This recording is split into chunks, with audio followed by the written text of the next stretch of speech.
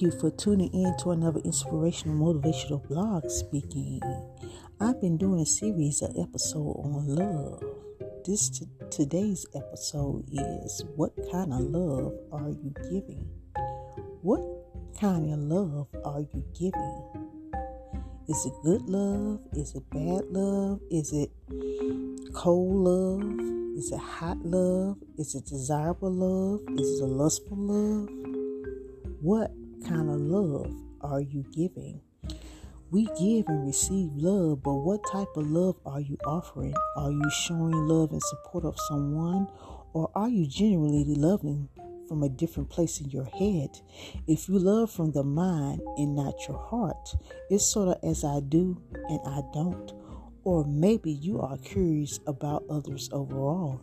We should always give and receive love from a good place from all our consumptions, for all our consumptions, as you would want to say or do. However, giving too much support can lead to more genuine love as time goes on, but one must be careful not to overdo it.